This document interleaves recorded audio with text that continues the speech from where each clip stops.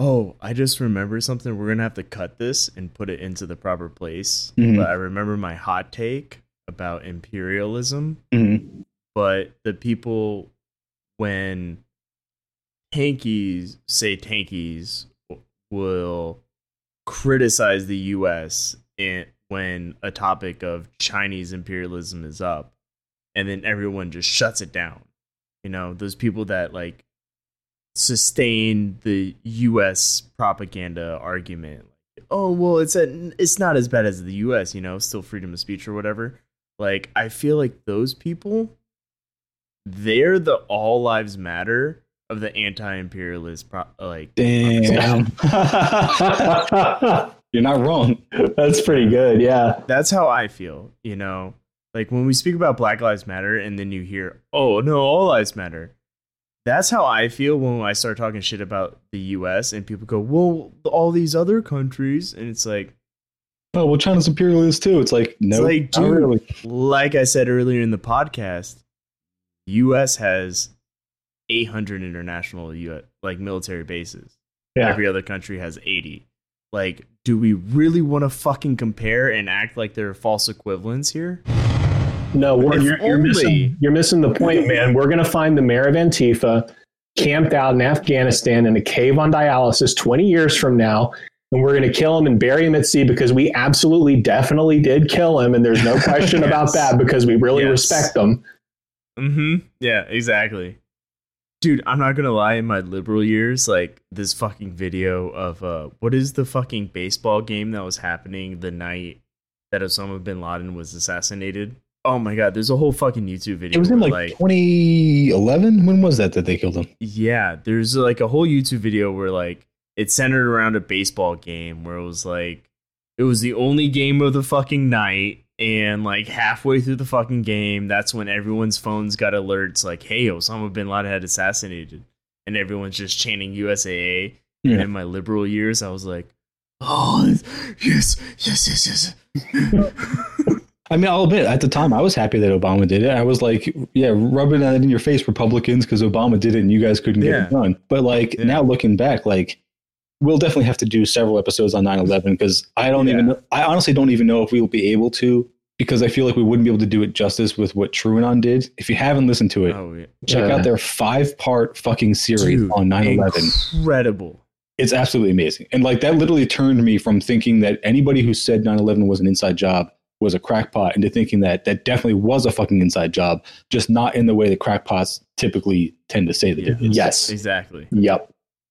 And also, just all I'm saying is like they they killed Saddam Hussein and Muammar Gaddafi in like the most visceral public ways that they possibly could have, Yeah. and like just showed everybody. And they're like, "Oh no, the guy we've been pursuing for 20 years, we wanted to bury him at sea out of respect." Yeah. Right. It's like, I didn't want anybody to see okay. it because that would The like, Gaddafi incite further video terrorism. fucking breaks my heart. I won't Bro, watch it. it's I've never seen it. I won't watch it. His last words where he's like, "What did I do to you people?" I don't recommend anyone watch it. It's terrible. I'll go read the Green Book instead. Yeah, read it. Dude, and then we got fucking US congressmen on the floor of the fucking Congress on fucking C-SPAN saying, "Yeah, let's use the fucking Libya model against North Korea." Bro, No, Kim Jong-un is not that dumb. He's not going to give up his nukes. Oh fuck Not no, that he's not. Gaddafi was Dude's dumb. base is a He motherfucker. meant well, but like I Yeah, think he Kim meant Jong, well. I think Kim Jong learned from Gaddafi not to give up the nukes like that. fucking yeah. probably, yeah. Like, hopefully. Yeah. Anyway. Mike, what was that? You made a one post with that, like, "Oh, let's see what this old capitalist guy has to say about like child labor." Oh, shit. Who was that guy? Dude, that shit was insane. Where yeah. he was like, I can't yeah, remember like who it was. basically if a parent can't sell their child for labor, it's an infringement upon their rights. Ooh. I don't know if it was like Hayek or Oh, dude, it was so depressing. I'll like tell you Hayek how or much. Friedman or one of those assholes. Like it's one of the, I don't know. I'd have to go back and search through my post and look at Is it. that shit- a real quote? It was. He had some really we shitty will things have to to- say about child labor. I will find it after this podcast, Jaron. I will send it to you. It lives rent free in my head. Oh my It god. fucks with me every time I go to sleep. Like, it is so inhumane and just peak capitalism. If I can't sell my kids, what's the point? Right? Like, so far as to say, like, they shouldn't have to provide food or shelter for their children. Like, it was fucking nuts. Exactly like I was saying, my wife showed me a recent documentary, Cannibal Island, where in the USSR, they sent a bunch of people to this island with, like, minimal food, minimal equipment, and, like, after 10 minutes, it's just straight atrocity, like how terrible these people were treated on this island. And then like one historian comes out of nowhere and is like, yeah, they were anti-revolutionaries. And you're like, oh, fucking that's why they got sent there, those fucks. Yeah. Fascists. Fuck them. Yeah, good. I'm glad they ate each other. That's the society they truly wanted anyways. I mean, distilled. Yeah, more or less. Like, fuck them. No, capitalism is like being in a store full of delicious cakes and the only thing you're allowed to eat is each other. Oh, yeah. That's actually pretty accurate. Speaking of my wife gaslighting me, look what she fucking picked me up. Oh, my God. Right? Yeah. For our listeners, it's the Gulag Archipelago. It's Solzhenitsyn, however you say that guy's name. That dickhead. It's not worth it. So upset. Just don't forget, he admitted on his deathbed it was all lies. Yes. Dude, I'm like half foot in, half foot out on simulation theory, depending on the day. Like, same. I honestly don't know at this point. Like, I mean, I've honestly, once Donald Trump became president, I was like, simulation might be a thing. I remember Joe Rogan talked about simulation. He's like, I subscribed to it when Congressman Weiner got caught for sending dick pics. He's like, there's no way you can tell me there's not a simulation. Oh, and also fucking Gates, whatever the hell he's like, yeah, call it Gates Gate. And then it happened. Dude, did you see the picture I sent in the general of Matt Gaetz with those girls? Pizza Gates. Yeah, Pizzagate confirmed. You can see pizza on like in the background. Oh, I didn't see that. Yeah, that's the cherry on top of that picture. Yeah. I feel like you always find the best memes first because I see you so posting them like days later. Yeah. You're so quick on the draw. I like Reddit a lot. Yeah, Jaron, you're going to love this. I was browsing the old Reddits, and you know how amazing Reddit anarchists are, right? Oh my God.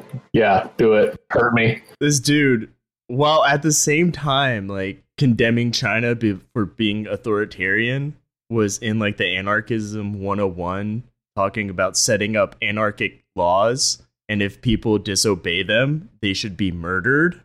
That's so anarchist. What?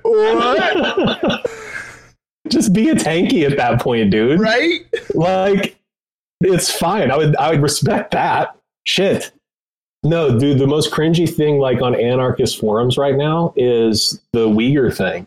Because they're like jumping head first into believing literally every Western sponsored thing about it. And I'm just like, you know, you can make valid criticisms of off left without like eating state sponsored Western feces. It's possible. I like that one. I saw a fucking meme. I got to see if I can find it and send it. It was like this dude with like the anarchist logo, and was like, I don't believe in imperialism or imperialist propaganda. And then like in the next frame, he's like shaking the CIA's hand, and it's like, yes, I totally believe the Uyghur genocide. Yeah. And then like at the end, it's like the anarchist guy's like, I don't believe in anything. Dude, literally though, I'm just like, God, why are you so like intent on understanding things until it bothers you, and then you just go with the convenient shit? It sucks. Yeah. And I was like, oh my God, like we were just all over the place. That's not going to be coherent at all. And then I edited it. I was like, oh, that's actually like one of our more fun, easy to listen to episodes. I actually really liked it. Yeah, it was good. My favorite part was before we like were really recording was all of us just going back and forth, being completely wrong on what NFTs are. Mm-hmm.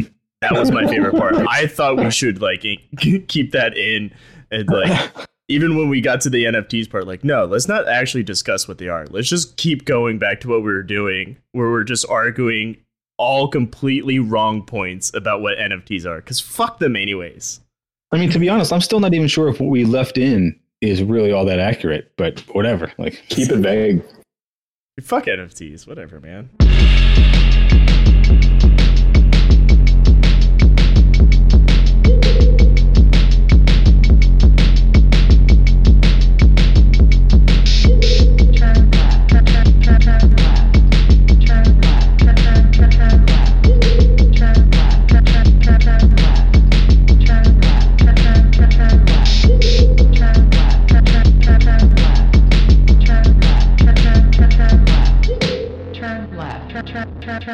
God, those communists are amazing.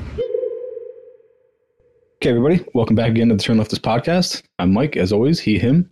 And tonight I'm here with Ward, he, him, and Jaron, he, him as well. And tonight we're going to do another round of Q&A. I think it will be another episode where we get through just a few, and it takes us a long time because of the nature of these questions. Just thanks again to everybody on Instagram and everybody in the Discord who sent us these questions because they were really good. I can attest that, me and Ward and Jaron have all had a good time looking at these questions and coming up with answers to them. And to note, the further along the episode gets, the drunker we are. So if any answers near the end are incorrect, there you go. You bet. Buckle up, Buttercup. I only brought 2 beers upstairs. I don't know. We'll see. I don't know how bad I can get off of 2. We can wait for you to get more. No, I mean, I can pause whenever, obviously. I can always get more. I could get 6 more if I want. All right, so the first one we have on the list for tonight. Question, does it matter if a nation is to the letter Marxist as long as they advance material conditions? Ward, do you want to go ahead with your answer since you wrote a pretty good one for this? Yeah, so all right, at first when I saw this question, my initial answer was no, it doesn't. I'm usually the first one, especially as a tanky, that will set aside my ideology for improvements in material conditions. Evidence of such is all the fucking times that I've stand AOC. But after a bit of thought, it's definitely the wrong answer.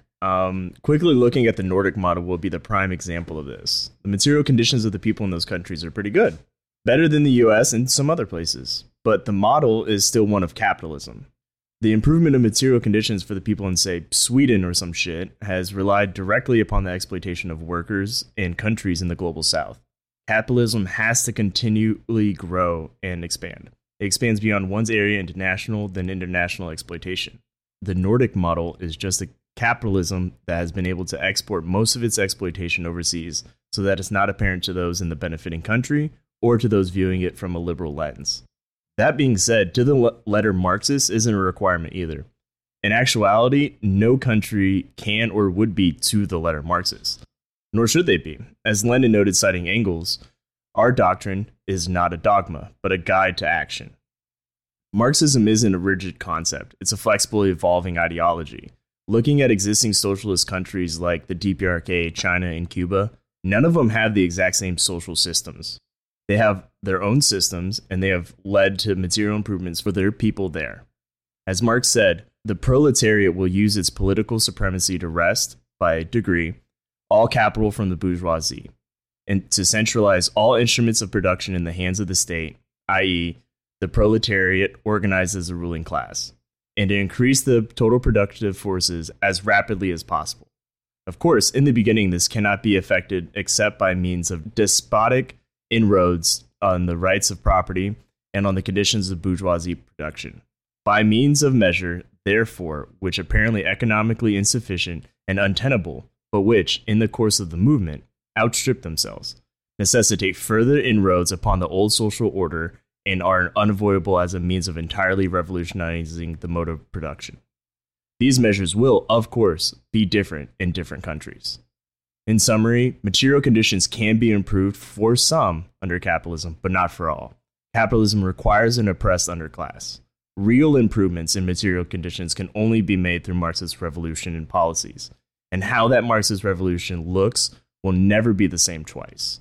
And it definitely won't conform to whatever utopian ideological fantasy that some people hold of what it should look like. Looking at you, Western leftists. Well put. Yeah, that was really good. I didn't even bother adding on to that one because that was so good. And can I tack something onto that? Yeah, of course. Go for it, please. So I'm going to take a shot at Marx here, but in a way that I think that Marx would have been, approved of, because the whole thing is about evolving ideologies. Mm-hmm. The primary thing that I have found with Marxism and also with communism to an extent is that there's this focus on class politics, and it has sort of a weakened emphasis on identity politics that has come up again and again. And you can even see this in, Marx wrote this in like 1840 on the Jewish question. There's an essay of his. And I don't know if he abandoned this later because Capital was written after, but suffice to say, this essay was really derogatory towards a lot of identity politics and really failed to understand what they are. We can go into detail with that some other time. But the point being is, I think that trying to be to the letter Marxist, quote unquote, defeats the point of Marxism. And if you are not able to flexibly assert ideologies that involve regional components, ethnic components, and also identity components, then you're going to have a revolution that ultimately fails. Whenever we do the communism versus anarchism episode, that's something that I will end up bringing up because it was the weak point. It was the chink in the armor behind the Iron Curtain, in my opinion. Yeah. As a tanky, I will proudly declare, fuck class reductionism. All my homies hate class reductionism. Yeah, I mean, there was another question that we have in here. I can't remember which one, but I touched on that a little bit. It's a really good point to touch on. It's like we have to take both into account because capitalism itself has co-opted class reductionism and ignoring identity politics for its own purposes. And that's why you have to do both at the same time. But we will talk about that more in a bit. Yeah, I mean, I think the defining point between those two would be that capitalism ignores identity politics and or commodifies it intentionally, whereas the communist revolutions over the world have not done these things intentionally. It's just managing people is hard, and people are very different. And especially with the Soviet Union, I mean, the place was huge.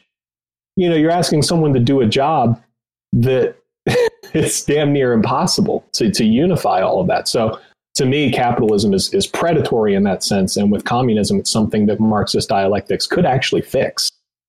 Oh, and also the other reason I didn't add on to what Ward said is because, again, in the same question that I'm referring to, I mentioned that Caitlin Johnstone article that just came out yesterday, and I think that applies really well here. But again, we will get into that in just a little bit. For now, let's go on to the next question. What are things that the Chinese government does that y'all leftists support and value? Oh boy, Mike. So go ahead. I'll let you go first, Ward, since you answered this one as well. All right. So things that I like that the Chinese government has done: eliminating absolute poverty, becoming the leader in green energy, not dropping a bomb on a foreign country in over 40 years, their Belt and Road Initiative, which is objectively better than what the IMF does, more infrastructure spending than the US and Europe combined, commitments to socialism by 2050, and the genocide of deserts. I would say, yeah, I like all those things, and those are all good things. Yeah, I mean, I don't even know a whole lot about the Belt and Road Initiative other than from what I've looked into it, like all the criticism that people have about China being imperialist with their relationship to Africa and global South countries, they always make it seem like they're just doing the same thing that any, Western capitalist country like the US would do. And from what I've read, the relationship is not extractive. Like they're not putting these countries into debt or just taking their resources or their labor the way that, the US would. So, I mean, that's great. Like if they actually are developing these countries for their benefit. If you want to, yeah. I mean, yeah. So the main thing is you have to compare to what else is happening. The other big player that invests in infrastructures in Africa is the IMF. They require changing of constitutional laws to neoliberal policies. China does not require any changes to legislation for the country to receive loans for the Belt and Road Initiative. The infrastructure is built: trains, hospitals, ports, major infrastructure that has improved the material conditions of the people in Africa. We can even link in the show notes. I have an article written by the person who coined the term neocolonialism on China's policies and how it's not neocolonialism. The loans, they're quick to forgive debt. They foregone payments during COVID to these countries. The interest rates are a lot lower than what the IMF requires. And so a term you'll hear in regards to that is debt saddle diplomacy. And I can link in the show notes some videos of economists breaking it down and how debt saddle economy is not a thing. Like this debt saddle diplomacy, like it doesn't exist. It's a myth. And that's like the biggest thing, like against China saying that it's, they're imperialist, is the Belt and Road Initiative. It's like, but we're not going to talk about how they don't drop bombs. We're not going to talk about like Bolivia. Like, how did the U.S. deal with Bolivia again with their lithium? Like, said their government was like illegitimate and try to fucking overthrow them just because Bolivia was like, hey, if we're going to give out all this lithium, maybe we should benefit a little bit, you know? But you know who they quickly signed up with? China, because China was like, oh, okay, non-predatory agreements for mutual gains. Yeah, absolutely. That's Chinese foreign policy. Perfectly to a T.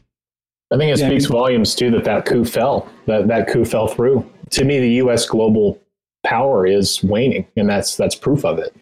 And we wonder why we're on the verge of we are in a new Cold War with China. You know, tell me about it. U.S. is losing its grip. I think something funny too with the Africa thing, because again, you guys know I have my qualms with China and shit, but I'm not about to sit here and lie about it. Oh, I'll send you all the videos you want, brother. I'll turn you into a tanky. I got them all.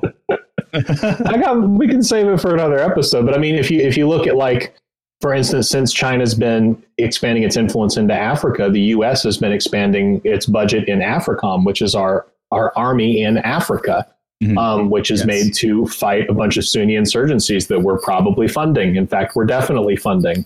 So our counter offer to the Chinese offering, low interest or zero interest loans is we'll blow you up from two different angles. So it's really not a hard decision, I feel, for African countries to be like, yeah, China sounds better. Yeah. An interesting note on like the militarization of AFRICOM, like there are more U.S. military members deployed in Africa than there are in the Middle East, where our wars, supposedly called wars, are taking place. There's more troops in Africa. That just reinforces the fact that we are in a Cold War with China. Yeah. Y'all might know this too. I'm not really, I didn't follow up on what they did when they like took Jack Ma aside. I guess he just disappeared for a month or something like that. I'm assuming he disappeared for several months. And then he reappears and he reappeared at a fundraiser. He's playing ball all of a sudden. I don't care whatever happened to him. It seems like it happened for the better. He seems like he's a better person because of it. And he seems like a less predatory billionaire, which I am all for. Re-educated. Yeah, he probably got put to hard labor, which a billionaire deserves that. What I put for this question, resisting the U.S. and other capitalist countries. And that's the beginning and the majority of my support for China or any other existing socialist country. This is where I mentioned Caitlin Johnstone's article. So I would suggest that everyone go read Caitlin Johnstone's most recent article called Opposing All Governments Equally is Supporting the Most Powerful Government. And it was just published yesterday. And I did take a couple excerpts out of there that I would like to read.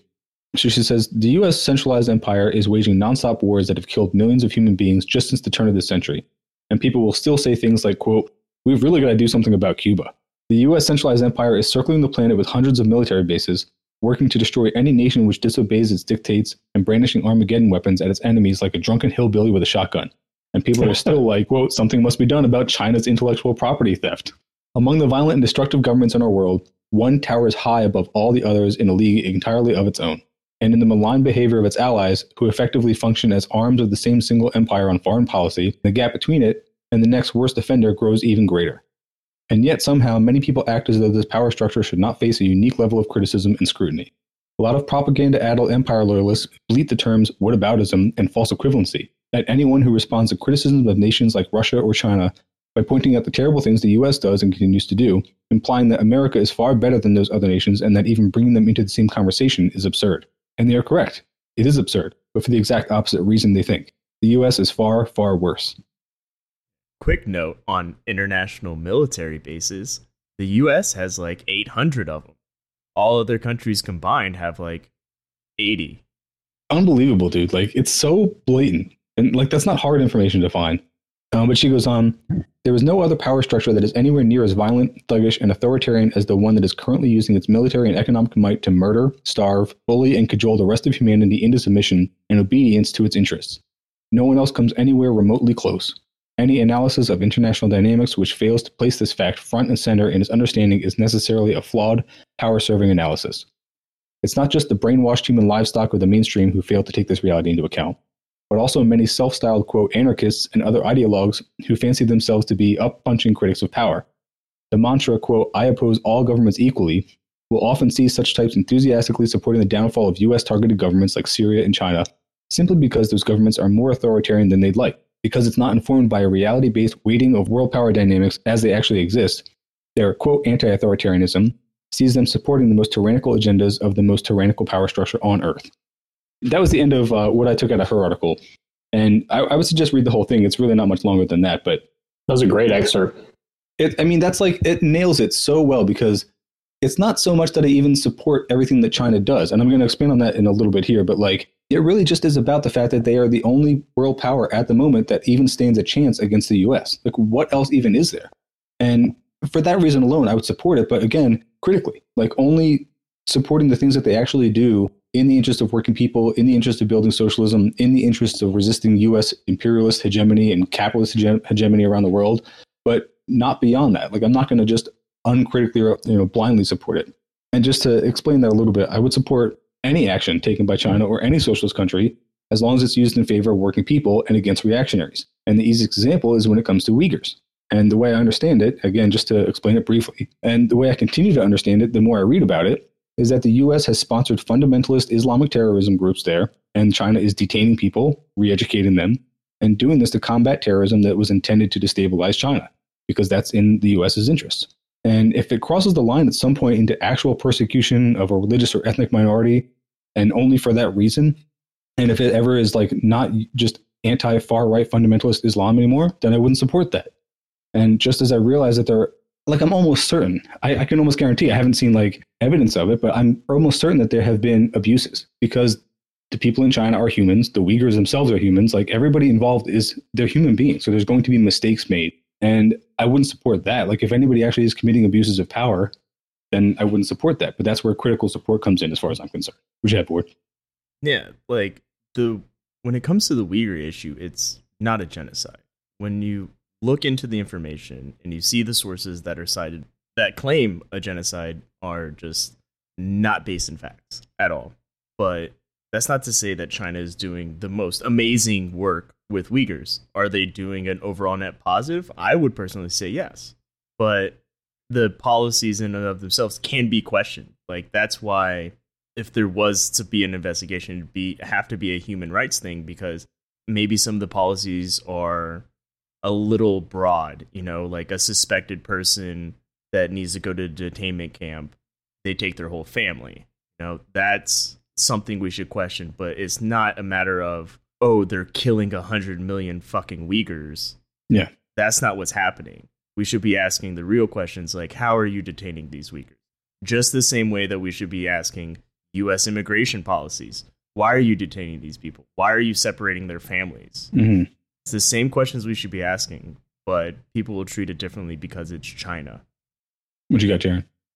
This is just an additional resource for that particular subject, because it is a hot button issue, and it'll get you in a lot of fights online. It will draw a lot of criticism from people, and just they will shut you out completely based on this one issue right now. So one of the resources you can look into is the Turkestan Liberation Organization and various Sunni insurgencies that exist on that particular border with China, and they have had a pretty long-standing issue with militant Sunni extremism, which, as we know, is tied to Western intelligence agencies frequently.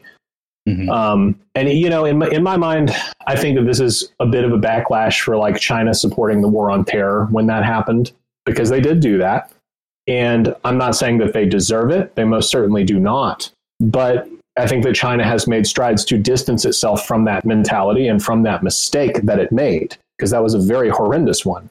And now they're having to deal with some of the backlash as a result of that. And I definitely agree with what you guys are saying insofar as there probably are individual abuse cases. It would not surprise me. And to me, that, you know, the critical support thing is really that's the puzzle piece that fits together with anarchism for me. Is do I truly, I'm a weird anarchist, do I truly believe that there can even be a stateless system? I don't think it's possible. I think it's a great thing to strive for. I think even Marxism gets that wrong.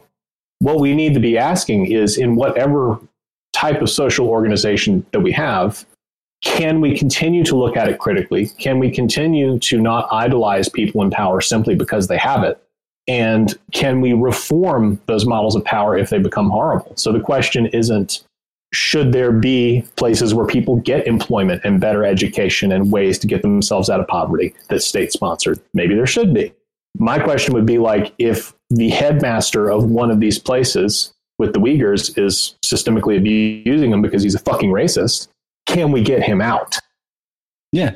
I mean, that's what it comes down to. Like, that's what critical support means to me, is that, like, I remember you said it early on in one of the first episodes you were on with us, Jaron, where you said, like, the way you think of anarchism is that it's a constant critique of systems of power in order to make them more democratic, more accountable to the people that they're supposed to serve. And that's, like, the best idea that I could possibly think of, whether it's anarchism or communism, because they should both be striving for that exact same goal. And absolutely, to put it in that terms where you can never have a completely stateless, perfect utopia, that seems more realistic to me than any of the, you know, what we would call anarchities, who just are, you know, edgy teens who have this idea of, like, actually achieving that utopia at some point that doesn't sound like it's even compatible with humans as they exist. Like, yeah. And I don't want to get into, like, the human nature argument, but, like, there's a reality at play here. Like, you can't really just have people that are going to not be flawed human beings and have this utopian society that you might want to strive for. But that doesn't mean don't strive for it. And if that striving is a constant struggle and that is anarchism, then I guess I'm a fucking anarchist. I don't know. I could be the worst tanky ever. Where'd you go, man? Sorry. Yeah, and like I joked last episode when Jaron wasn't on, I was like, what? Why the fuck do we even put up with him? This is why we put up with him. This is a good anarchist. When I was writing this whole thing up, I was thinking to myself, I'm like, man, I think Jaron and I would actually find a lot of common ground here, because that really is what it's about. It's like opposing authority when it's abused, when it's being used against working people, when it's being used against marginalized people. Yeah. And then supporting authority when it's used against the right people. Like, it makes me think of that moment that we had when we were on with MJ and Chris, and we were talking about how Nazis don't get free speech, and if we see Nazis out in the street, like, fucking bash their teeth in. And Jaron and I were both in 100% agreement on that, like, on different sides of the authoritarian spectrum. Well, and it, you know, the only other thing I'll tack onto it is just, like, if we were to have a podcast episode where it's just about China and we were going to duke it out over, like, the good and bad things about China, the main point that I would make has nothing to do with China. And that's that I'm not comparing it to the US, because, like that article said, it's fucking impossible. Yeah. It's impossible. Like, the scale of shit that the US is responsible for exceeds that of China exponentially. So any critique I can offer of a place like China, and I do have valid ones, can't be put into that limelight of, oh, well, you better be thankful you're here, because, like, they're not even comparable. I went on and explained a little more just about the China thing. I was saying, like, I would apply that to all forms of authority and all means of authority. And so when it comes to China, this is like, when it comes to, like, the social credit score or their censorship, I would say the same thing about that I say about any other aspect of the authority that they're using. If they're censoring fascists, great. If they're using a social credit score to oppress fascists, great. But as soon as they're using that against marginalized people or working class people, well, then I wouldn't support that anymore. You know what I mean? Like, that's really as simple as it is. And that's what I mean by my critical support of any authoritarian or any, you know, quote unquote authoritarian or any socialist state. Can I jump in on that real quick? Yeah, please. Of course. As far as the social credit score thing, like, people in the US act like your FICO credit score and criminal history aren't the same fucking thing. And those do affect marginalized people based on how much they're worth and based on their skin color and religion, et cetera. So, like, it's actually the same thing, but worse. But as an anarchist, I hate both, Jaron. So, of course, China's bad. I mean, I do kind of hate both, but one is definitely worse than the other. It seems to me. Yeah, from what I can tell, social credit score is for, like, oh, you've done crimes. Like, you've done things that can harm the public. Like, you've committed fraud or something. So your social credit score goes down. Versus ours, which is based on debt. Like, that's somehow fucking better. The last thing I will say here is I'm going to quote Michael Parenti, and this is a common video that circulates of his. If you just look up Michael Parenti on the Cuban Revolution, you'll find it. But so here he's talking about the working class people in Nicaragua. And he says, quote, "They were treated like animals before. They weren't allowed to read. They weren't taught to read. So you compare a country from what it came from with all its imperfections. And those who demand instant perfection the day after the revolution, they go up and say, are there civil liberties for the fascists? Are they going to be allowed their newspapers and their radio programs? Are they going to be able to keep all their farms? The passion that some of our liberals feel the day after the revolution, the passion and the concern that they feel for the fascists, the civil rights and the civil liberties of those fascists who were dumping and destroying and murdering people before. Now the revolution has got to be perfect. It's got to be flawless. Well, that isn't my criteria. My criteria is what happens to those people who couldn't read. What happens to those babies that couldn't eat, that died of hunger. And that's why I support revolution. Revolution that feeds the children gets my support. Not blindly, not unqualified. And the Reaganite government that tries to stop that kind of process, that tries to keep those people in poverty and illiteracy and hunger, that gets my undiluted animosity and opposition. And I think the Reaganite government... So based. This is like a one-to-one parallel of the Reaganite government to all the governments that we've seen in our entire life when it comes to existing socialist countries and the way that they treat them so hostilely. So yeah, I think that, while it was about the Cuban Revolution, I think it applies perfectly well to any existing socialist country now. Dude, side note, that video that I sent you from Parenti that you posted on like communist governments and like how they had to establish secret police. Yeah. Like stuff like that. And it was like, oh yeah, like how they found an unfortunate truth about themselves that they had to establish a secret police because of the imperialist threat. Yeah. And the reactionary threat from within. Like how they're saying like, oh, if it wasn't for Stalin, there wasn't a KGB. It's like, no, if there wasn't for CIA, there wasn't a KGB. Like if there wasn't for NATO, there wouldn't have been a Warsaw Pact. Yeah.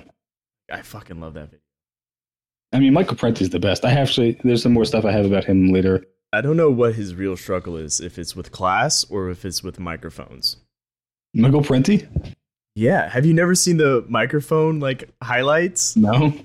Dude, at every single fucking public event, like all those fucking videos you've seen of Michael Parenti, at some point in time, he has a fucking microphone issue. It's the capitalists, man. They're trying to cut him off. Dude, like, yeah, like microphones cut out. They don't work. Mic stands are fucking going all over the place. Like something happens every time. And like, I think on YouTube, there's like a highlight reel of him just struggling with microphones. Yeah. I still say that's why my internet sucks every time I try to come on and record the podcast. Oh, it's always like... It's Dusan Langley, man. Yeah, you took the words out of my mouth. I'm like... The fucking Langley listeners. Shout out to Langley. So, I gotta look at the SoundCloud again. I hope we don't have listeners in Langley. That would actually suck. I'm just saying, like, they're gonna put me on a watch list. People want to criticize social credit scores. So this next question is, how would a vanguard party be constructed as to avoid the same hierarchy capitalism has? And so I just ripped a bunch of stuff from Marxist.org to start us off here. And so this was from the page titled The Leninist Concept of the Revolutionary Vanguard Party. And so there's a nice little passage here. In the epoch of imperialism and the decay of capitalism, the capitalist system is incapable of maintaining systematic improvements in the standards of living of the world's working masses and preserving democratic rights, where they exist at all.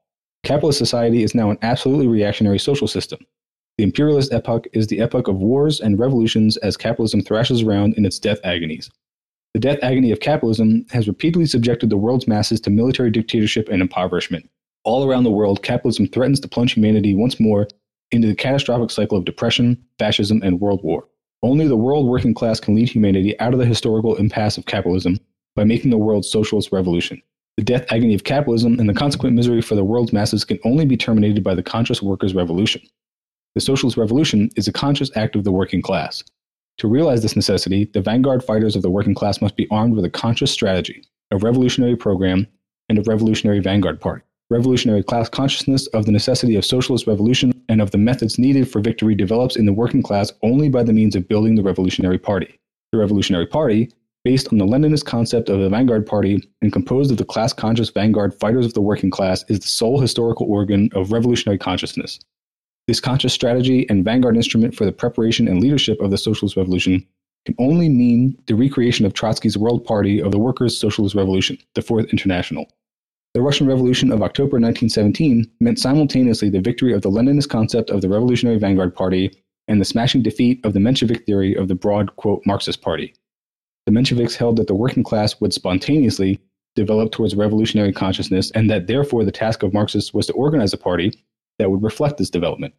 By relying on spontaneous militancy for the development of revolutionary consciousness, the Mensheviks delegated the historical tasks of the revolutionary vanguard onto the spontaneous historical process and inevitably built an opportunist party that eventually betrayed the socialist revolution. By contrast, Lenin, understanding that revolutionary consciousness did not develop spontaneously, but had to be constantly fought for, set out to build a vanguard party capable of fighting for the Marxist program and transforming the revolutionary potential of spontaneous militancy into revolutionary consciousness. Okay, 2 more shorter paragraphs here. The working class develops towards political consciousness through the clash of rival leaderships and the political conflict between parties.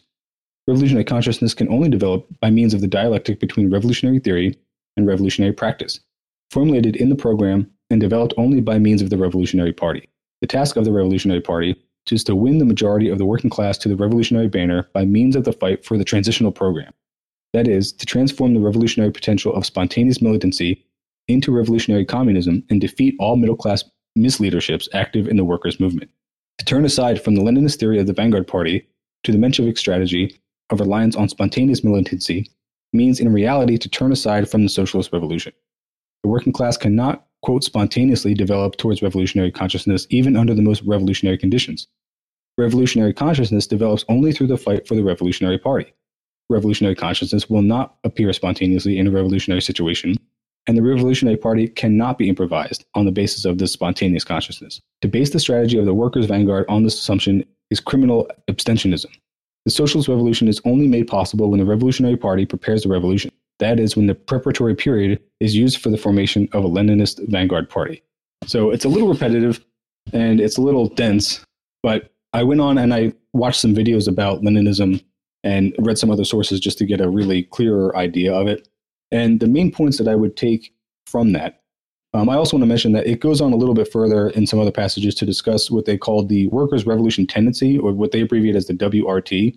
And talking about revolutionary spontaneity, the only excerpt I'll take from that is that they say that the working class is instinctively, spontaneously revolutionary socialist in the right material conditions.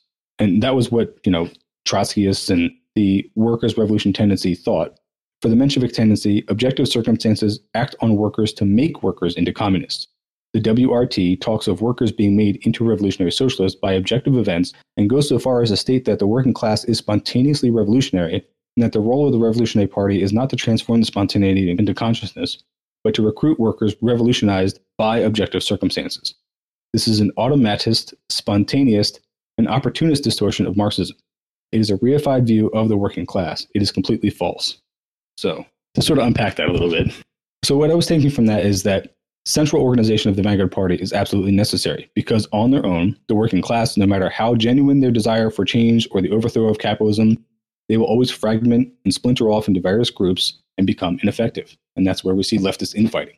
Like all of these things, like what's really great about this is like all of these things are relevant to our situation right here, right now in the modern day. So differentiating between spontaneous uprising and conscious revolutionary political action is an important distinction.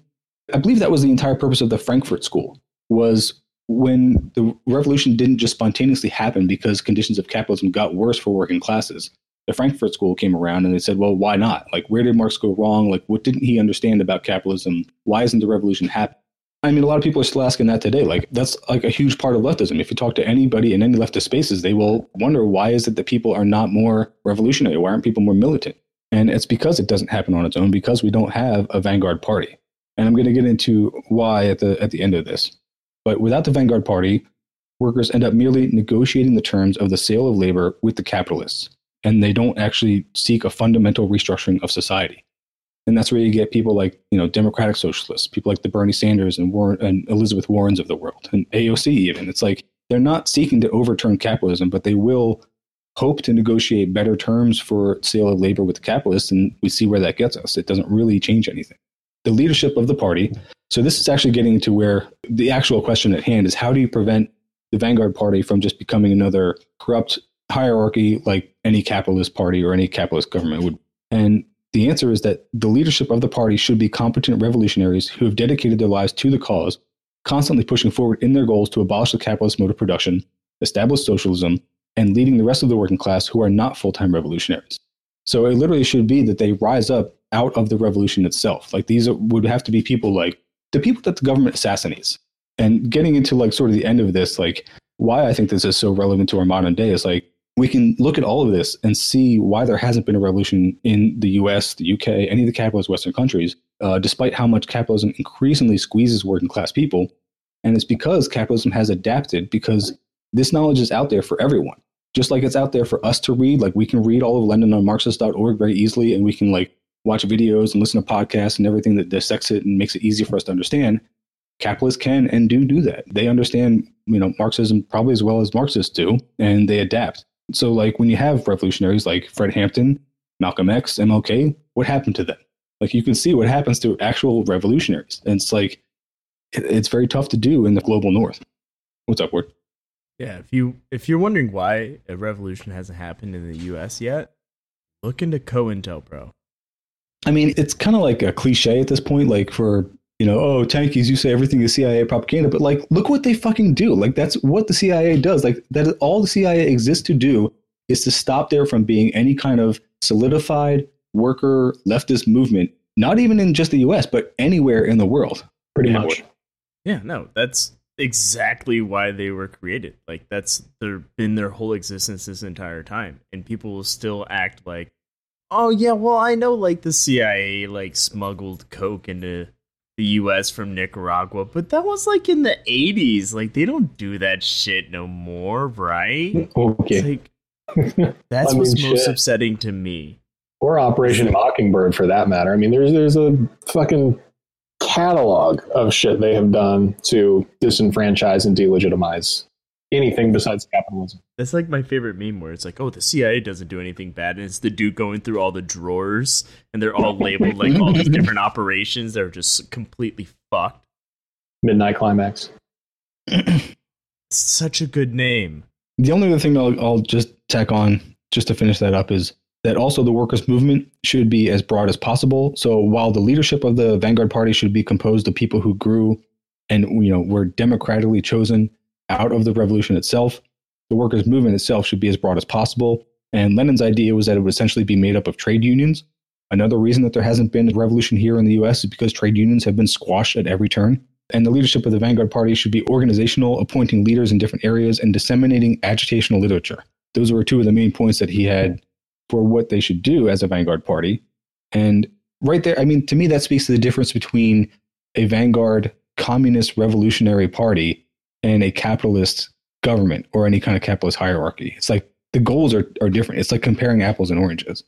And that's probably the biggest point for me is like, you can assume that a Vanguard Party would just turn into some kind of corrupt capitalist enterprise like anything else. But to assume that is really just viewing it from a capitalist lens. Like you're looking at it as if it were some kind of organization that was run for profit, as opposed to something that is literally implemented for the purpose of overthrowing capitalism and serving working class people. Go ahead, Ward. Yeah, no, it's the logical fallacy of a false equivalence. People equate what's happening in an existing socialist country to what happens in capitalist society. And they think, oh, well, they view it through the capitalist lens and go, oh, yeah, well, this is why it's happening. It's like, no, you're creating a false equivalence. The authority and state are just tools that can be used. Who wields them is what determines how they will be used and how they will affect people. A proletarian state is inherently different from a capitalist state. Yeah, and I mean, that's why, again, going back to the China thing, that's why I have a lot more respect for people who actually have like principled anarchist critiques of existing socialist countries. Like, yeah, if you actually do want to criticize abuses of power, corruption, any misuses of authority when they're being used against working class and marginalized people, go ahead, like do that. Like, I know if I talk to Jaron about China, he's going to do that. But I know if I like go on Instagram and I'm just memeing and I talk to a bunch of kids online, well, they're just going to say like some really tired and like, just one-liners that they obviously didn't come up with, like, oh, well, China is just as bad as the US, or it's just authoritarianism or imperialism with a red flag, or like. There was a really good, this kind of just speaks to the question in itself, though. I don't want to cut you off. Do you want to finish your last paragraph, or? Actually, I have more than I realized, so go ahead. Okay. So the initial question was like, so how do we prevent, top-down hierarchical bullshit from happening in a Vanguard Party?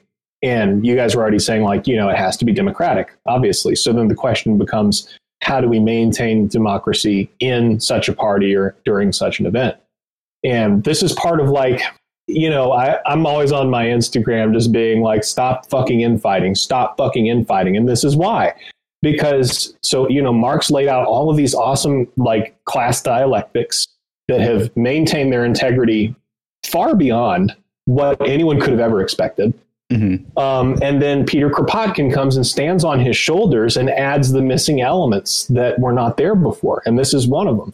So there was something that Marx didn't address that's a whole other class issue, and that is manual labor versus brain labor. So, you know, if you have someone who operates machines versus someone who has the ability to invent machines, there is an inherent class between those two. The inventor will always have more at their disposal from their respective authoritative entity or government than the person who runs the machine. So we have to figure out how to create fluidity between the machine operator and the machine creator, right? And allow them to go back and forth as they want. Some people may want a more simple job for their entire life. They might want to just run a machine and go home to their family. Other people might want to invent. How many Einsteins have we lost because they were only taught to operate a machine? So in terms of the vanguard and expanding democracy, my answer would be everyone should be allowed the education and the opportunity to lead. Everyone should be taught to be smart enough to lead should that be a path that they would like to go down. And that would improve the democratic aspect of something like a vanguard party to me, is we don't necessarily want a commander and a bunch of soldiers. We want a bunch of commanders of which we democratically elect one to lead that. Yeah, that actually is a good improvement, because the way I was thinking of it when I was reading all of this was that it would just be kind of a natural thing. Like the only spontaneous aspect of the revolution would be the people who end up being the leaders of it and composing that vanguard party would just sort of rise up out of the movement itself. But to specifically state that you want to teach every person in it to be potential vanguard party members and then, you know, still have them rise up out of it organically that way, that just is an improvement. Yeah, absolutely. So the only other thing I had to touch on wrapping up this question, because I hope that explains enough, like how you prevent a vanguard party from becoming something other than a vanguard party. And literally, I guess the short answer for that is make sure that it's composed of leaders from the revolution itself, and then also people who are below it, like anybody who's not in the vanguard party, are revolutionaries themselves, and they have to have class consciousness.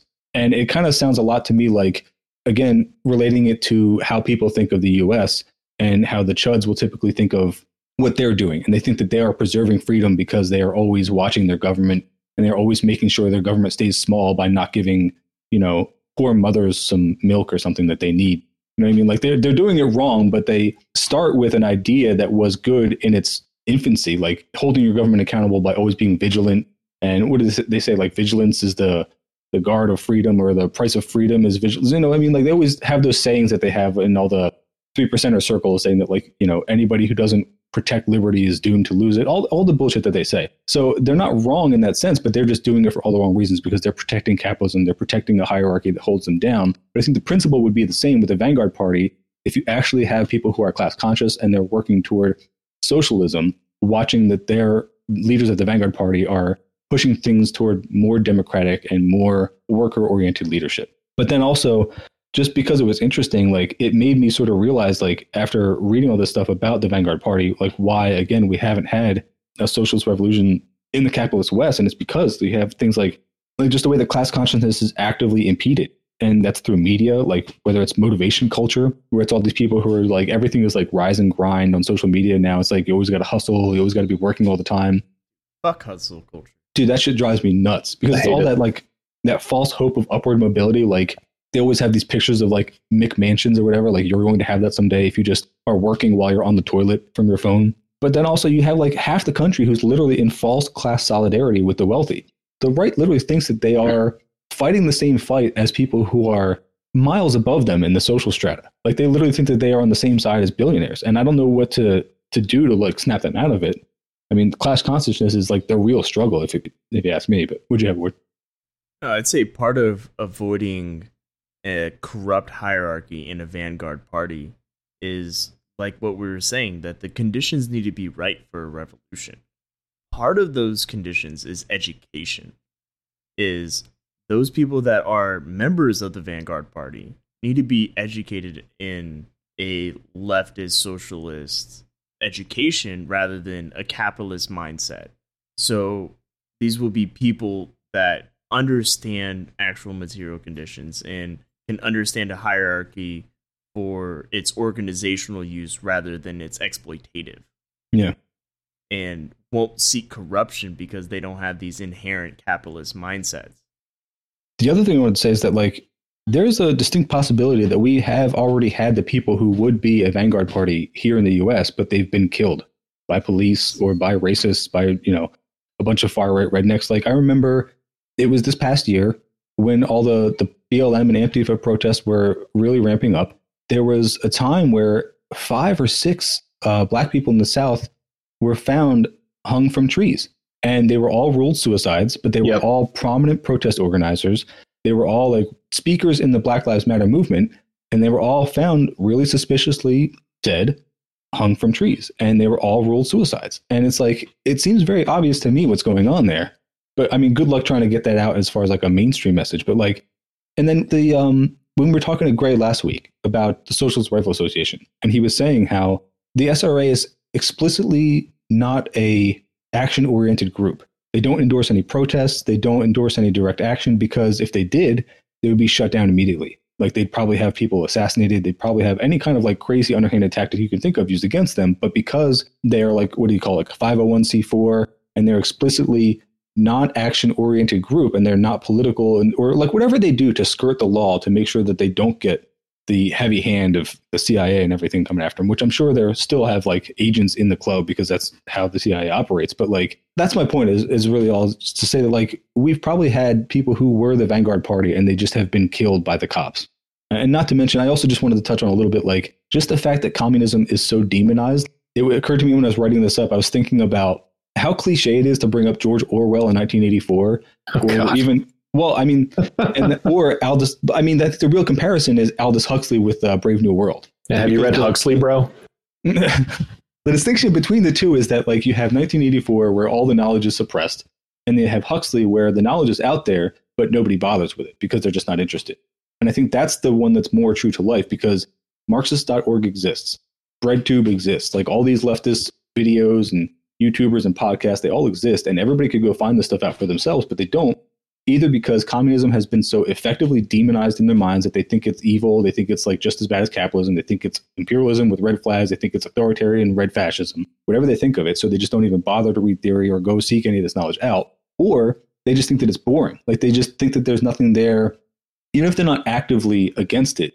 They think that there's nothing there that they want to read from some old dead white guy from 200 years ago. You know what I mean? So they just don't even bother to seek this knowledge out, when really like all it is an instruction manual for how to defeat capitalism and how to overturn the system if we want to see any kind of improvement in our lives. Yeah, every successful socialist revolution has followed Lenin's model. That's how it is. There's also... what did you have to say, Jaron? Well, I was just going to say, like, you know, and this does fall in line with like Marxist dialectics on revolutions, that no two will ever be the same. And, you know, I could be completely wrong on this, but I think in the West, including the BLM protests, because don't get me wrong, it was a very large group of people who were, you know, either behind specific political ideologies or non-aligned, and they just were passionate or whatever. But because of how decentralized it was, and there were a lot of anarchist organizations working with this that can go to protests and be involved in direct action. Like, I understand why PC USA and the SRA don't do things like this, because they would immediately be targeted. But for organizations that fly under the radar, you know, this was the time for things to get moving. And it worked. It fucking worked. It scared the shit out of the system. And I think that speaks to a larger point about Western revolutionary activity. And I'm not saying this is the only way to do it. In fact, I would kind of hope that there was a more organized way to do it. But if you look at like the late 1800s, early 1900s labor strikes, almost every single successful one was syndicalist in nature. It would be like, you know, one factory of workers or one group of workers at a seaport being like, fuck this shit, shutting it down. And then it would just start rolling down the coast or rolling through the Midwest or whatever. And that's how we got the 8-hour workday. That's how we got workers' comp. That's how we got benefits. Not that that was ended up being what we really needed. You know, we were bargaining. But in the West, in the belly of the beast, as we'd call it, I do think that like syndicalism has a lot of merit to it.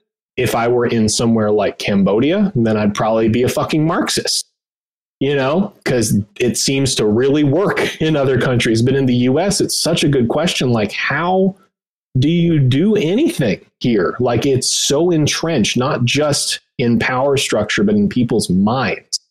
Like, I know so many people that will say, yeah, Black Lives Matter and all this shit. And it's like, but we can't defund the police. And it's like, fuck you. You stand for nothing. Yeah. The last thing I will say on that, when I was writing this up, and it makes it sound very hopeless, at least for us here in like the global north and the US, the UK, all the quote unquote developed countries. But then it kind of leads me to that idea. Like, I've heard people say that the next revolution, or the real revolution now, will come from the global south, like the actual exploited peoples that imperialism is built on. And I guess that gets into, I don't even know what the updated term would be, but I've always heard it called Maoism, third worldism. And I'm sure it's called something different now, because I know third world is like an antiquated term itself. Even old school Chomsky said that before he became a doddering idiot. Really? I didn't know that. Yeah. In his book, Hopes and Prospects, he has a whole chapter on the potential of the third world for revolutionary activity and like placing hope in it. It makes sense.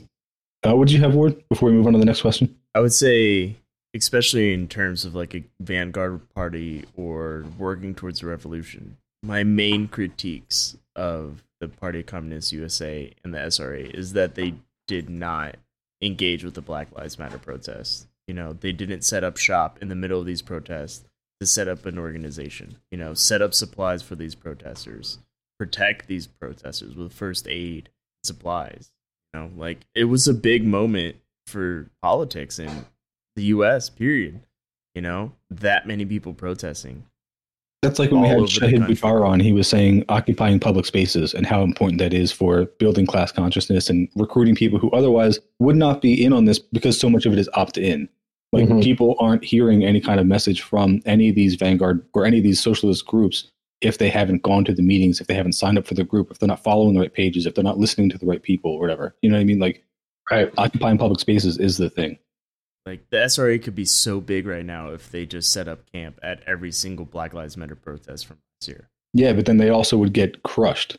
Like, as soon as it's like, that's the tough place that they're in. It's like, as soon as they actually do anything that would be super effective, that's illegal. As soon as you actually do something that works, like the CIA is coming down on you hard. If not the CIA, just the police themselves.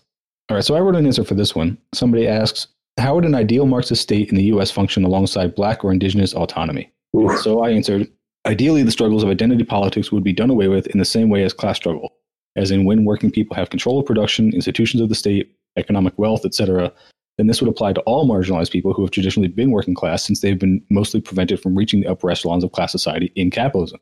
And obviously, with the new adaptations of capitalism, for example, neoliberalism with its inclusion of women and people of color, LGBTQ people into positions of oppressors, this makes it harder to spread that class consciousness.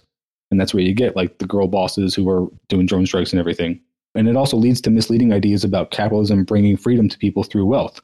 And this is something that I've heard from libertarians, ANCAPs, and even what we would call brocialists, who reduce everything to monetary inequality and just the lowest level of class struggle. That's the first time I've heard that. That was really good. Brocialist? No, that's such a good term. I'm sorry. Go ahead. No, I mean, I was definitely a brocialist myself when I was going from being a cringy 25-year-old libertarian to finally finding leftism and still not understanding all the principles of identity politics and why it's important. But one of the things that I never said this myself because I hadn't heard it until later on, but I've heard people say since then, how badly can you be hurt by racism or homophobia or whatever type of bigotry if you have $100,000 in your bank account? And that's essentially how they reduce all of it to class struggle. And they will act like if you just get enough wealth in capitalism and you are lifted up out of poverty or whatever like economic strife you're in, then you're not really going to be affected by any of the identity struggles. And in that way, they're kind of right, but it's such a dishonest take at worst, but ignorant at best, because it's a perfect example of a fake argument from capitalists, because it hints at the idea that the problem obviously is class struggle, but it also assumes that everyone has a potential to overcome this class oppression and that identity struggles aren't really important. And in this case, especially when it comes to libertarians and ANCAPs, that the only barrier to these is government regulation. And that's literally what it will come down to. If you have this conversation with a libertarian style person or an ANCAP, they will act like the only reason that anybody of any particular identity, the only reason that they are not in a good position class-wise is because of some kind of government law that's holding them down. And they only mean like as far as when it applies to businesses. They act like if you just stopped having taxes and regulations on businesses, then those people could open up businesses for themselves and become wealthy, and they would be the Black or indigenous person of color with $100,000 in the bank account because they'd be able to build up their business, from scratch or whatever. I see where they're coming from, but they're just not taking into account any of the actual pressures that exist in society and any identity struggles that come into it. And that's why I say it's such a good capitalist piece of rhetoric, because you could be a wealthy person and say, oh, well, I know X or Y person that is like a person of color or is LGBT or whatever. And you could say, well, they made it, so can everybody else, when in reality they can't, because that's not how capitalism fucking works. Like, everyone cannot make it. There has to be the oppressed underclass.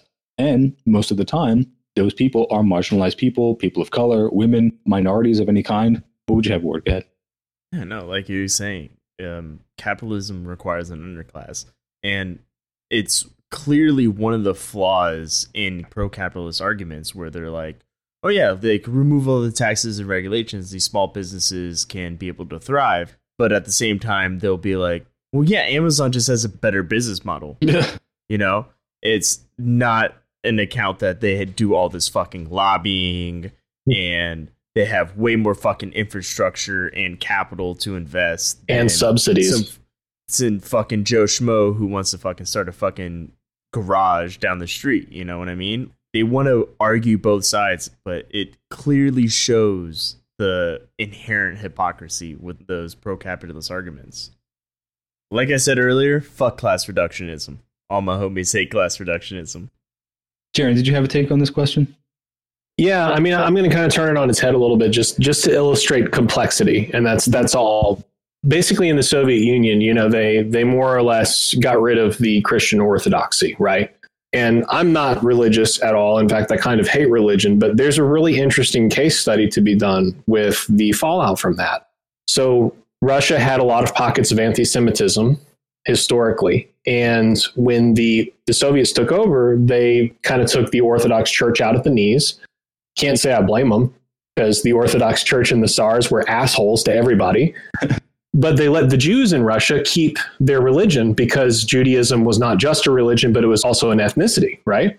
So this caused all of these people who lost their Orthodox Christianity to look at the Jews and say, well, why the fuck did you get to keep your religion? Why didn't I get to keep mine?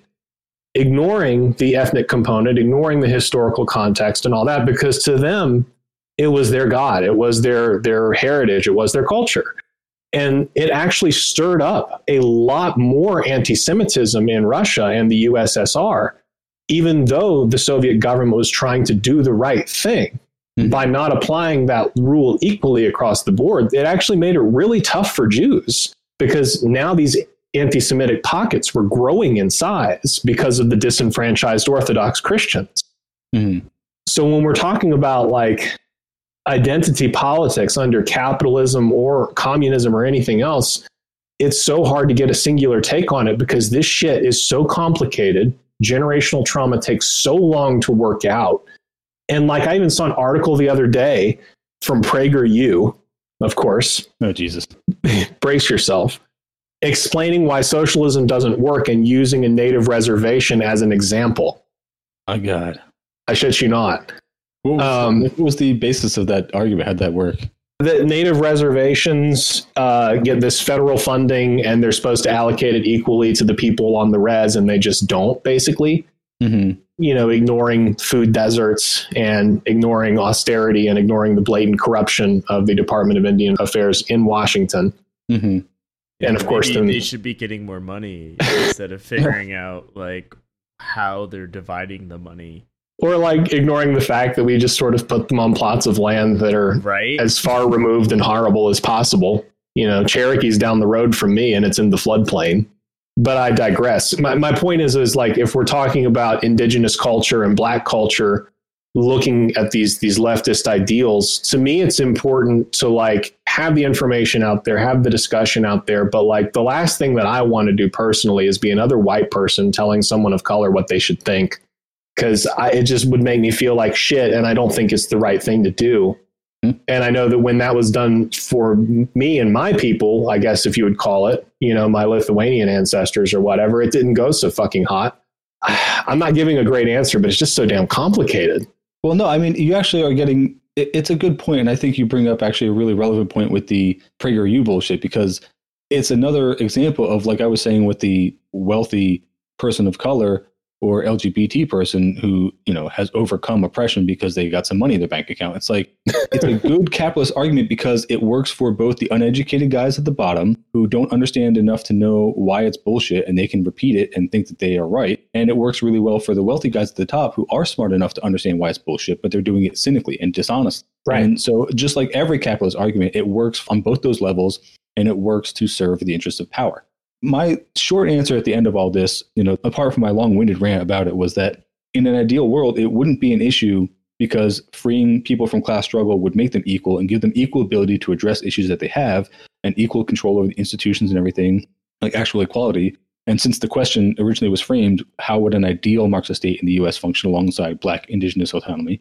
But in the real world, because capitalism has so efficiently adapted and co-opted identity struggles, and we have now these, you know, girl boss trans drone pilots sniping people in Syria or whatever they're doing. Because of that, you now have to adapt our school of thought. You have to adapt Marxism, and now we have to take on identity struggles as well as class struggle. And that's also my answer to when people like to bring up historical events and they say, oh, how can you be a tanky and, like, you know, you fucking Stalinist, you must want to kill gay people and Jews. And it's like, no, bitch, I don't want to do anything that they did wrong in the past. We want to avoid that. That's a mistake to be learned from. First of all, it wasn't that bad. Whatever you're saying about Stalin, he wasn't that bad. We'll get to that later in another episode. But even if he did something bad, that's not something we're going to do again. That's just a mistake that you learn from. That's all. Did I bring it up already tonight that the other night my wife put on this documentary about, like, Stalin and the Soviet Union? No, please tell me, please. Dude, it was... Dude, is your wife doing what my wife's doing? I can only imagine, no. Oh, well, I told you, like, last episode beforehand, my wife, she's been playing, like, documentaries about the USSR, but from a liberal perspective, just to make me very upset. And so I just yell for, like, an hour and a half.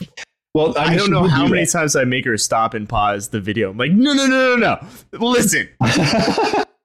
Well, no, so she did do that. Like, she put on a very capitalist, obviously, like, fascist-friendly documentary about the USSR, and she put it on thinking, like, because I like historical stuff, and she likes historical stuff, so we were like, oh, we'll both like this. Like, it's commie. You'll like it, right, baby? I'm like, yeah, put it on.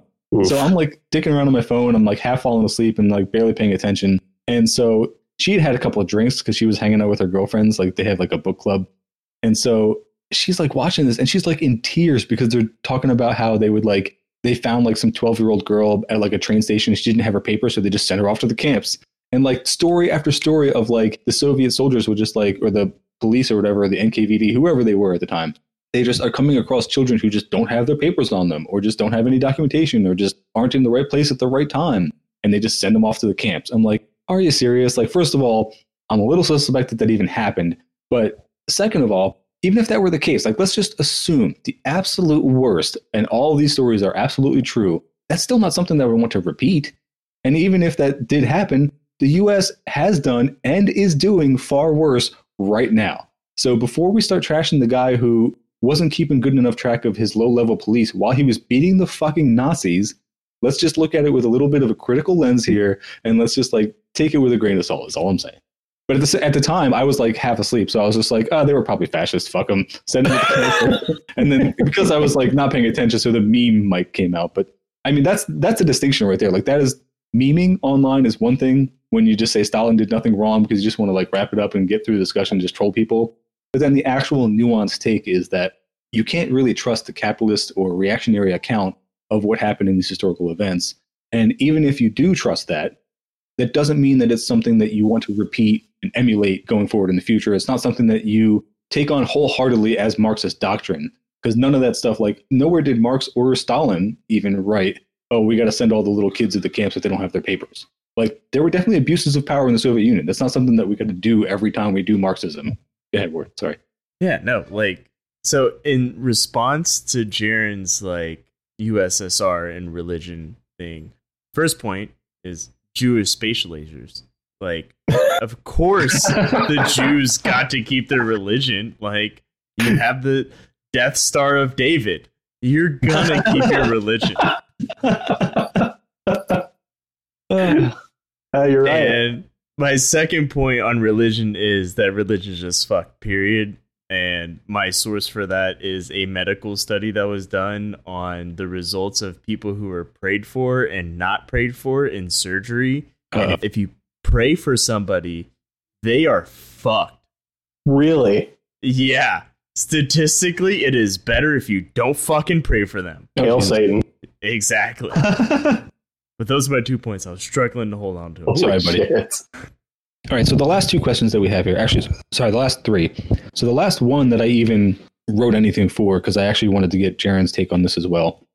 Just off the top of your head, I think you'll be able to answer it better than me. But somebody asked, what's a good intro to theory? Actually, two people asked it. So what is a good intro to theory? And my answer for this was just podcasts, because that's been my window into theory, Red Menace especially. But as like supplements, like that's what I would recommend anybody who wants to get into theory. Read the primary sources, like read Lenin, read Marx, read Engels, like read whoever you want to read, but then also find the YouTube videos where people break it down and, you know, make it easier to digest. Listen to podcasts, like watch BreadTube videos about it. But then also you can just get into other like leftist forms of media. Like there is a whole subset of YouTube called BreadTube, and it's like Philosophy Tube. I know Hakeem, Finball, or Finnish Bolshevik. And even like there's that guy on Instagram. I don't know if you guys have seen Midwestern Marx, and I think he goes by his name Eddie Ligersmith, but he's got some like fantastic videos where he breaks down some of these concepts like really well and very quickly and simply. And then I would also just recommend people read Michael Parenti, of course. And I have a feeling, Jaren, I wrote these down, but I have a feeling you would agree, David Harvey and David Graeber.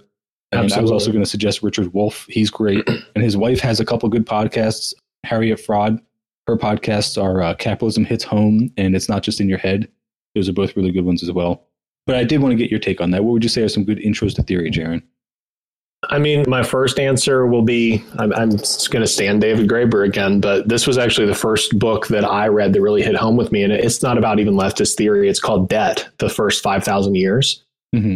And when you pick it up, it's a thick book. So you're going to be like, oh, shit, this is going to be really intense. It's really not. But it's just about debt through the ages, liquidity, exchange, the purpose of money, and, of course, how debt has structured and destroyed societies. So it's not even pertaining to leftist values per se, but it makes you start thinking about exchange and like money hoarding and labor in a different way.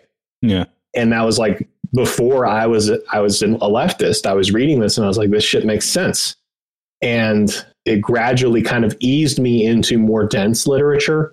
Like there's no way I could have read anything by Marx without reading this first. And it really helped me. The other thing that I'll say is probably less popular, but I'm a big fan of reading things that I don't agree with. I think Wealth of Nations is a really important book. I think it's something that everyone should read because even if you don't agree with like liberal free markets, the guy that basically wrote the book for them is still saying, fuck landlords. We need to know that, because we've deviated so far, even from just classical liberalism. Or The Social Contract by Rousseau is another good one. There's tons of just classics about debt, human nature, markets, things like that are not necessarily Marx, That's good. No, actually, you remind me, I have a thing saved in my notepad on my phone. I'll put it in the Discord for anybody who wants it when they hear this. It's all Adam Smith quotes taken from his books that sound like they could be from Marx, that sound like talking about the exploitative nature of employers and landlords and people like the rentier class and everything. They're really good. Yeah. And then you look at like how people defend liberal markets today, and it's just wild because they aren't even referencing like the guy that came up with them. It's so far removed. And, that's my big takeaway when I read things like that. Like I've even read shit by Ludwig von Mises and I fucking hate that guy. Mm-hmm. He's a piece of shit. Like Austrian economics are the worst, just cursed take. And then you read something like In the Fed by Ron Paul, and he'll bring up something like fractional reserve banking. And you're like, well, that's fucked. And then he'll talk about how Ludwig von Mises has the answer. And you're like, shit, I hate you so much. Like, yeah. All right, so we got about 20 minutes left till 9. I mean, not that we really have any kind of time frame, but I have no time limit, and my teeth are purple from my line. So we can answer how are all of you guys radicalized, and we can talk a little bit about our radicalization processes, and then also the one about are we doomed to repeat certain cycles for the eternity of humanity, which I thought was a fun one. Do you guys have any affinity for either of those? I can ramble through how I got to leftism. I can't honestly tell you off the top. All right, so we'll do that one first, and then we'll see if we want to do the Cycles of Humanity and talk about the Kali Yuga or some shit. But oh my God. So how are all of you guys radicalized? And I'll just say for me, my journey into politics, I think I always felt radical because I've just always kind of had this impression that things are not working for most of the people, because I come from a working class background. Everyone I know is working class, and everyone I know my entire life has always been struggling to some degree. Like everybody that I know has been okay, but it could always be better. And it always seems like everybody's on the edge of potential ruin if something goes wrong. And luckily, everyone I know and love has been very lucky, and that hasn't happened, but it just seems like it's not working for most people. And so through that, I found libertarianism when I was like 20. I found this online book called For an Emergent Governance by this dude called Ryan Falk. And it's like hardcore ANCAP stuff. It's like, it's compelling and it's interesting to read, but like it's utter bullshit. And it just talks about how it would actually work if there were no government at all and why you don't actually need a government. And for me, that was pretty radical at the time. And I definitely said some really cringy libertarian shit. And I thought Ron Paul was a really cool guy when he was running around that time. And yeah, but I still didn't vote because I was too radical for that. I was like, nah, voting is a bunch of bullshit. If it did anything, they would make it illegal, that kind of bullshit. Again, I was young and I was fucking dumb. And then Obama got elected and I was really into Obama. I thought he was really going to change things. I was really bought into the hope and change like rhetoric that he had going on. And I really had a lot of hope for him.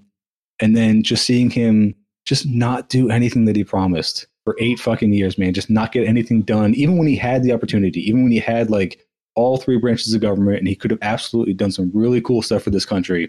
That really fucked me up. Like I really just turned radical left, and I didn't even know what that was at the time. Like I just knew that Obama wasn't liberal enough. That was the only words I even had to describe it. I didn't even know that like leftism was a thing. If you had asked me at the time, I probably would have said communism was just as bad as fascism. I probably would have said some really cringy stuff that we make fun of now. But yeah, then I just kept finding more and more leftist spaces and leftist ideas. And I just kept being amenable to them. And I kept talking to more leftists and finding that they had a lot of really reasonable things to say, even when I was in my more like brocialist kind of stage. And I thought that identity politics were like a big distraction that was like foisted upon us by the government to prevent real radicals from getting anything done, because it would keep them infighting about like, oh, are we inclusive enough to the X person or X group or whatever? And I think there probably still is some validity to that. I think that is still used. Like I have seen evidence to support the idea that like agents actually do infiltrate organizations and purposely stifle the conversation with like ever more inclusive rhetoric to make sure that like no action gets done. But I don't think that means that you should reject identity politics or reject identity struggle entirely and just only, reduce it all to class, because that doesn't get anywhere either. So based. Yeah, it was just a long, hard road finding more and more leftist spaces and podcasts and YouTube channels and things like that, and Discord servers even, to talk to people and like ask all the questions like, what about this historical event that everybody tells me like I shouldn't support X or Y socialist leader or country because of? And they explain it and it makes a lot of sense. And then I read the documents that they supply. And usually the pattern that you see is that the Western narrative of all these socialist countries, existing or previous, has always been exaggerated to make them sound way worse than they actually were. And then again, even if the absolute worst things are true, it is something that should be learned from and not emulated going forward. And none of it is endemic or inherent to Marxism itself. It's just human error. And it's the fact that, we are people, and all these structures and communist countries and everything are still comprised of humans who make mistakes and are susceptible to corruption when they are handed power. And so you just have to deal with that and try to do the best you can going forward. So that's, I guess, the long-winded answer to say my path of radicalization. But either one of you guys can go.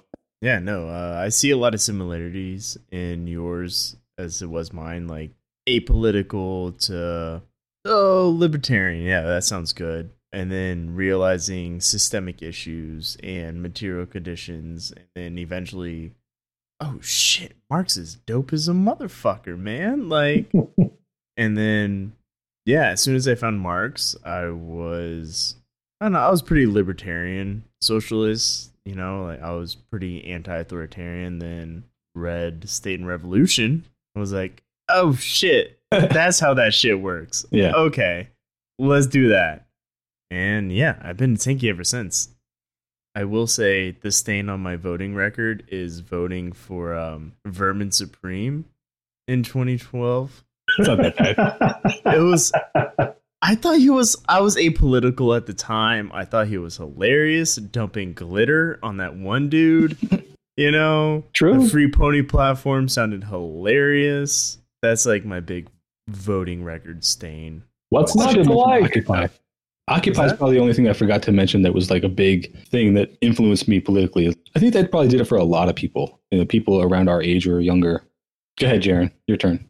I mean, I think it's there's a similar theme as like everybody kind of like goes through similar stages of, radicalization. Because I looked into libertarianism, thought I was that for a while. Then I just didn't think there was a place for me, and I wound up on anarchism. But I think it started like real young for me because I was kicked out of 3 different schools or asked politely to leave or whatever. And it's never because I was a bad kid, but I would do things like I would just skip class and go get stoned and like read a book. And, I wanted to put myself through school. I wouldn't skip to like go fuck around and deface property or anything. I wanted to get high and go read. And I would keep getting in trouble. So I was kicked out of 3 different schools, and that made me just kind of distrust authority. And eventually I found, some resources.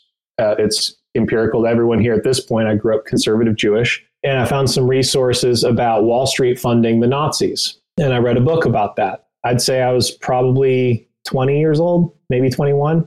And at that point, that was probably one of the more painful things I've had to read, because it really shows that, like, even Zyklon B, the gas that they used, was made by IG Farben, which was financed by the country I'm living in. So, the whole thing comes crashing down. And then I start looking at, the profiteering that came after 9/11, which, whatever you happen to believe about that, the truth is, Western powers made a lot of money. And of course, the George Bush war crimes and stuff like that. So I was pretty disenchanted with the US in my early 20s, and I just didn't know what to do with it. And I did believe all the, bad takes on leftism, the Soviet Union killed as many people as the Nazis and all that shit. But yeah, it really takes a lot to get through that, and then to find these other things that are hidden in plain sight, like Marx and like anarchist literature, abolition, and, vanguardism, all these things. But even though I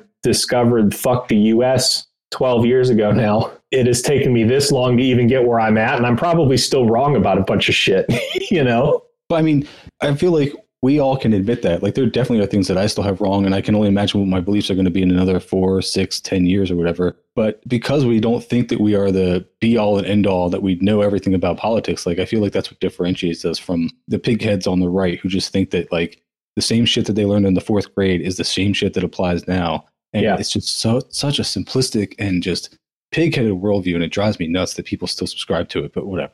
Yeah, no, it's always a journey. That's all human life is a journey. You're going to learn more as you progress. Like, I have been standing AOC, and I even recently posted a thing where it's like, yeah, this is going to be the year where AOC says tanky. That'd be great. I would love it if she did.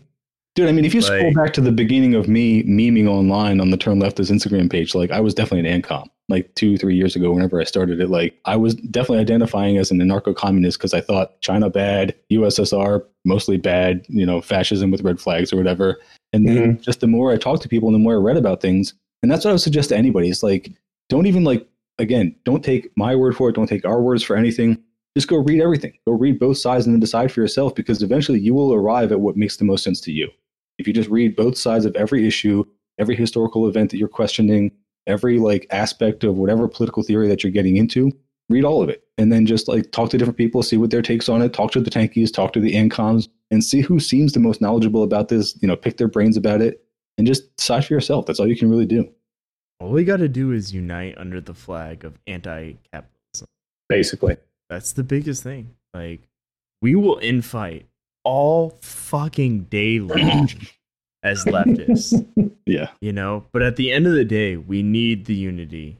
I think a good place to wrap it up.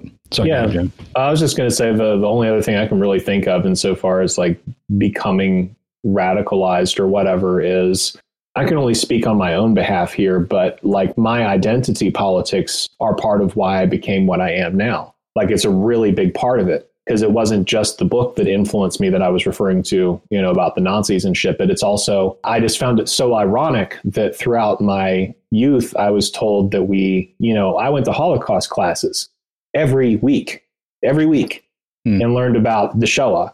Not once did they tell us why the Germans became radicalized against Jews, which had to do with Treaty of Versailles, debt peonage, that sort of thing. They just like economy. Yeah, they basically just had us thinking like, yeah, they woke up and fucking snapped. The whole country. All of a sudden. Yeah, like I never learned about that. And then I also never learned about like not just the Palestinian plight in Israel and how that does mirror pretty much just straight up fascist politics, but also the fact that Israel used to have huge leftist and communist and anarchist organizations. The whole state in 48 almost went communist, but it was put down by things that are still around, like the ADL and fucking AIPAC. So my own knowledge about my identity politics helped radicalize me because it spoke to me so clearly against what I had been taught when I was a kid and just shattered it. And then everything else started coming out from there. We'll have to ask Sterling and Cosper for their takes when they join us in the next Q&A part 3 or whatever. Yeah. So that's a good place to wrap it up there. We can address are we doomed to repeat certain cycles for the eternity of humanity? That's one that I want to spend a little time on. We'll talk about. I need to be stoned for that one, not drunk. No, we can do that another time. All right, so wrap up there. Let's do some plugs. Jaron, why don't you plug your website? So it's Jaron Perlman, JaronPearlman.com. You can purchase either one of my books there. And currently all proceeds are going to Beloved Asheville, which is helping the local homeless. They're about to displace another camp next week. So we're doing that whole shtick again. Ward, go ahead and plug your Instagram. Yeah, I got 2 at Ward Lawley, WARDLAWLEY, and at Millennial Leftist, common spelling. Cool. And since Sterling is not here, I'll plug the Twitter. That's Twitter.com/TurnLeftistPod. You can check out his funny tweets. He's got some really good takes. And Cosper, their Twitch is twitch.tv/COSPER_. What's up, Ward? Sorry. Yeah, no, I'd say also plug our Discord. If you guys are listening and you have any more questions about stuff like this and want them to be added to the next Q&A episode, hit us up in the Discord.